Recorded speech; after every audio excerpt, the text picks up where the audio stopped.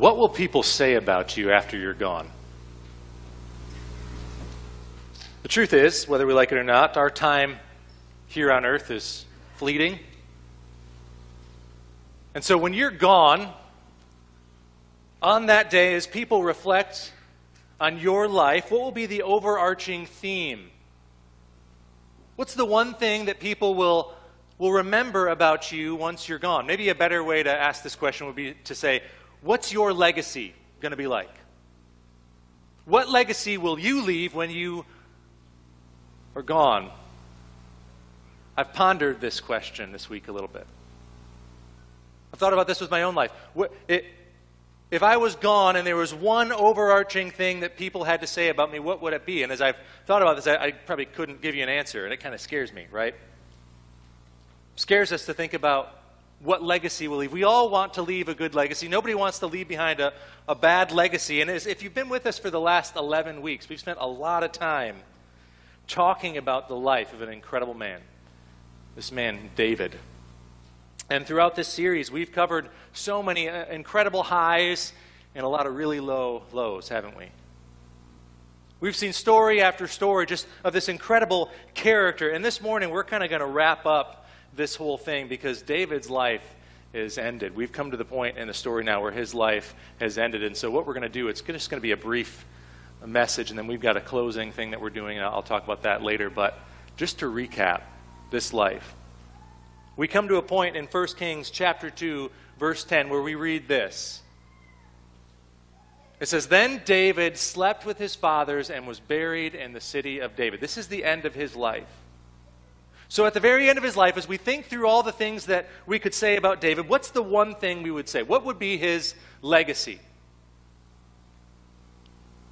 Now, for those of you who are here, maybe you should have a lot of things rolling through your head, right? 11 weeks is a long time to talk about one dude. If you don't have anything in your head, you may have been sleeping, and that would be really depressing to me if I knew that you were sleeping for 11 straight weeks. But there's a lot we could say.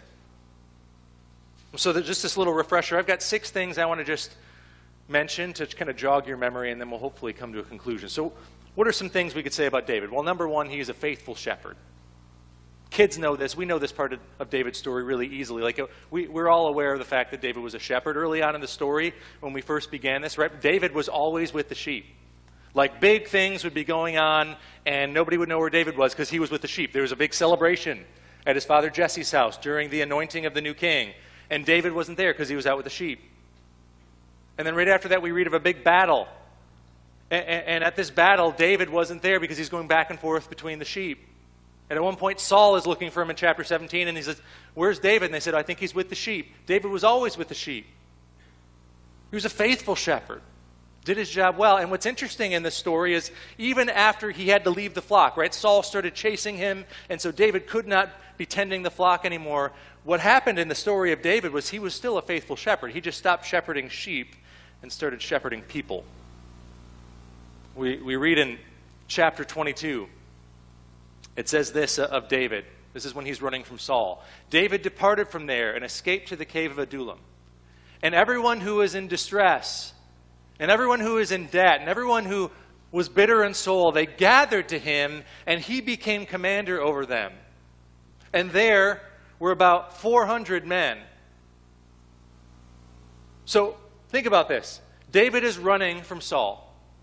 And all of a sudden you got 400 guys. They're kind of like, you ever watch the little, the claymation, isn't it the one at Christmas time? Which one is it where there's like an island of misfits? It's kind of like that, right? All these people are just coming to David. These people have nowhere to go. They're bitter in soul. They're in debt. They're in distress. They start following him around. Now, most people like me, I'd be like, "Hey, dudes, I'm running from Saul. I don't need all you guys who are struggling." But David embraces these men, and he spends time with these men, and he shepherds these men. They follow him around for years, 8 years. And by the time we get to the end of our story in 2 Samuel chapter 23, which is one of those chapters which are the appendices I talked about last week, I told you I'd reference some of these things. At this point in the story, we read about a list of mighty men. These are the very same men, the men who are in distress and in debt and bitter of soul. They become these mighty warriors of valor because David shepherds them throughout their life. And so one of the big things we could say about David, he was a faithful shepherd. That was part of his heart. He wanted to shepherd people and sheep, and that was just who he was. That was one thing. We could also say about David, though, he was a fearless soldier, couldn't we? We love these different stories of David because there's so many great battles and fights, and David is such a tremendous character. He once wrestled a bear and a lion to try to save some of his sheep, and we know the story of David and Goliath. He enters into battle bravely, even though he's not nearly the size of Goliath. He comes in and he knows that God is going to have his back, that he's going to be trusting in God through that. We know he bravely heads into battle in several situations. David was fearless. A fearless soldier because he knew he fought the Lord's battles. And so David could go into the battle knowing that he could trust in God. And we read throughout the Psalms numerous times where David was in trouble. And in those moments, who was he clinging to? God. So we could describe him that way as well. He was a fearless soldier. We could also describe him as a forbearing sufferer. A forbearing sufferer. You want to look at the life of someone who suffered, just look at the life of David. David, for years, countless years, was suffering at the hands of Saul. And after he suffered at the hands of Saul, we see later in his life, who does he suffer from? Well, the hands of his own family. David is now being hunted and pursued by his children who are trying to steal the crown from David. David is a man who knows what suffering is all about, and yet in the midst of his suffering, he's still clinging to God. So for those of you in the room, maybe who've been going through a rough season, maybe you're struggling in your life, maybe you've had a time period where things are just falling apart in your life. David is a phenomenal character that we can look to and know, you know what, he suffered well. He endured that suffering. So we could say that about David. We could also say he was a formidable superior, right? We could say this about David. David was one powerful king. As we read through the life of David, we know that he struck fear in his enemies. There were people around him. In fact, at that point, for 40 years, he was the most powerful man on the face of the earth. We could say this about him. It says at one point in 2 Samuel chapter 8, verse 14, it says, "And the Lord gave David victory wherever he went." David was a powerful king, so we could certainly say this about him as well, couldn't we? We also could mention, and we should mention, the fact that he was not perfect. We know as many great things as we can say about David, we also know he was a flawed servant. He was a man who sinned greatly.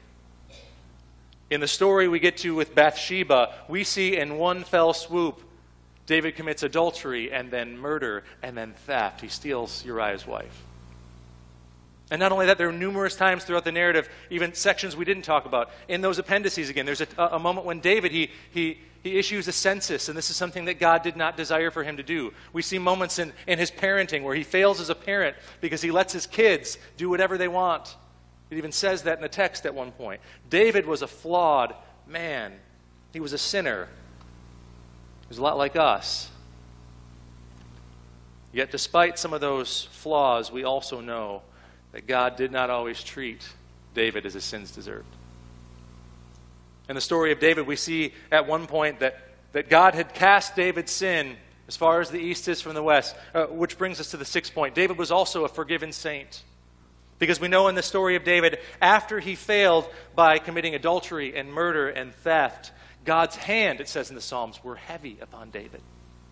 And in that moment, David confessed his sin to the Lord. He repented of his sin, and it says in the text that God removed David's sin from him. In fact, we read in the Psalms, which are a great resource as we're going through this series, Psalm 32:5, that David says this, "I acknowledged my sin to you, God.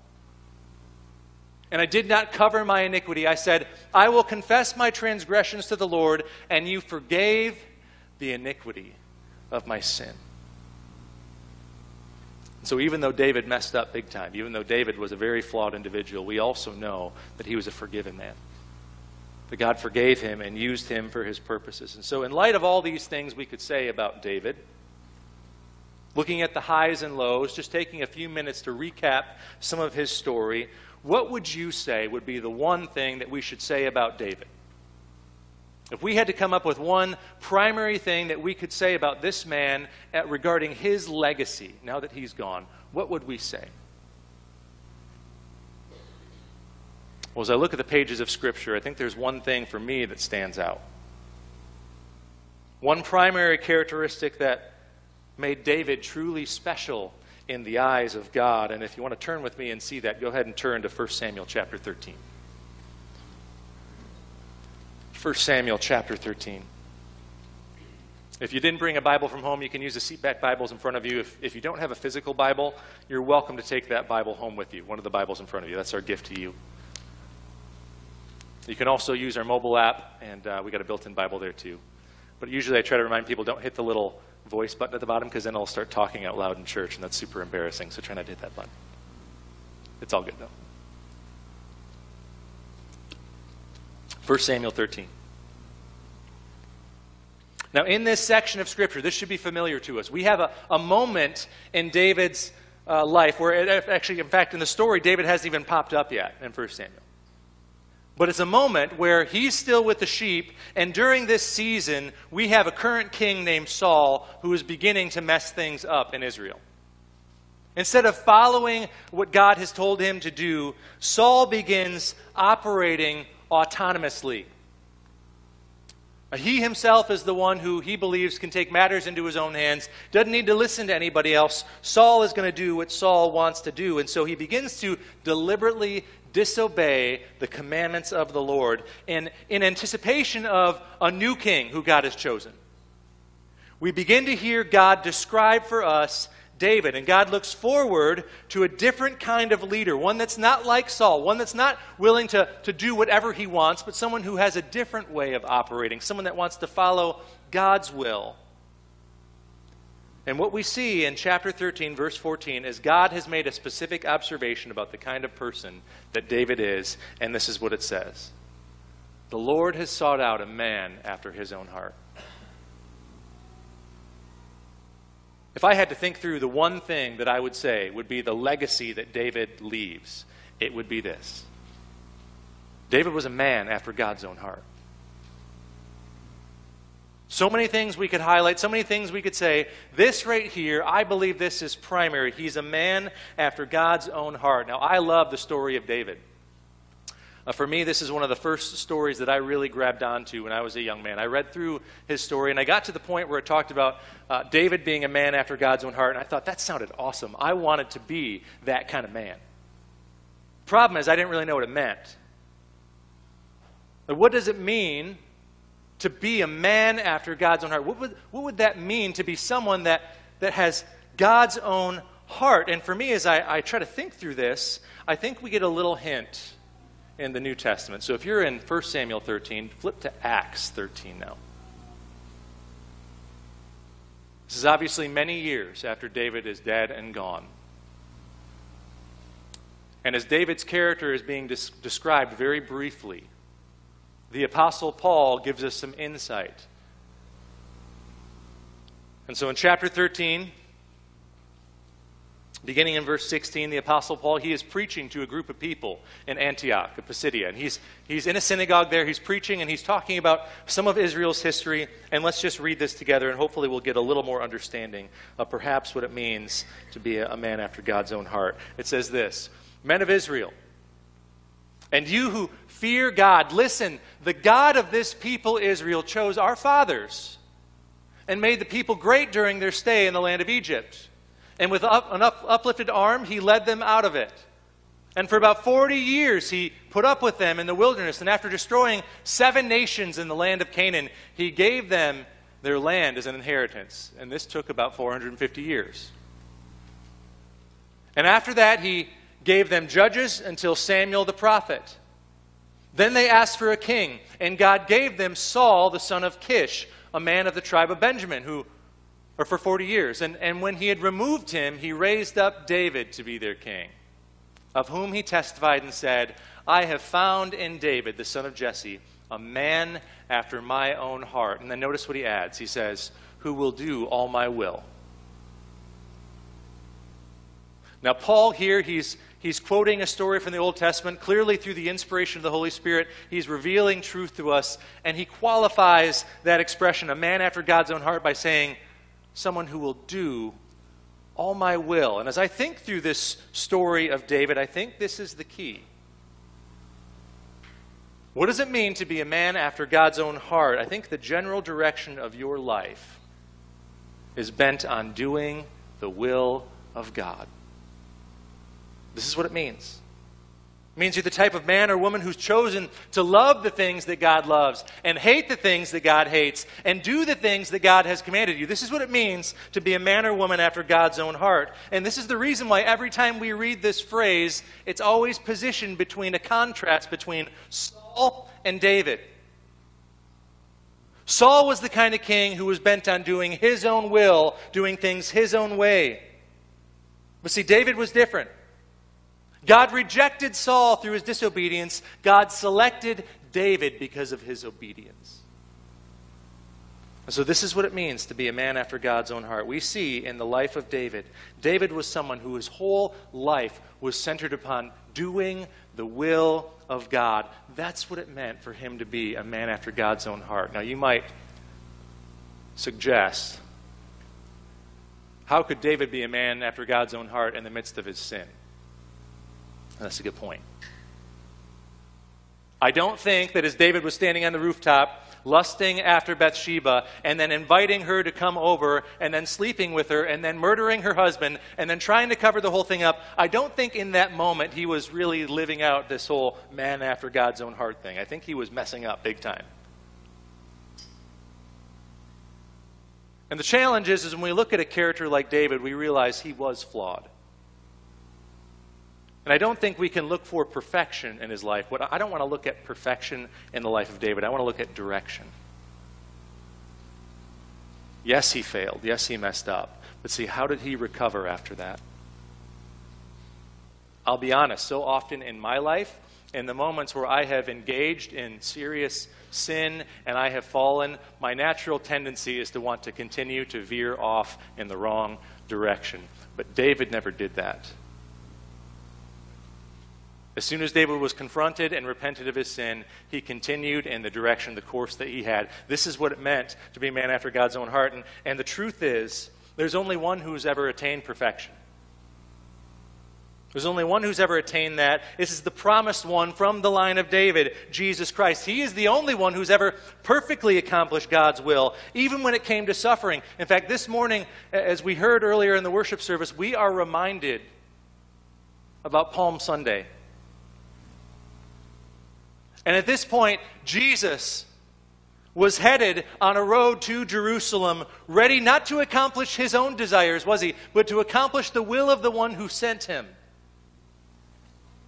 Jesus Christ came, and then only a few days after, he was in a garden, and there in that place, with all the pressure of everything he was about to face, he stood there before his Father and said, Father, I don't want to go through this suffering. I know what it's going to take. This is going to be a challenging thing, Father. I realize the pain and the hardship I'm about to go through. But Father, nevertheless, not my will, but your will be done.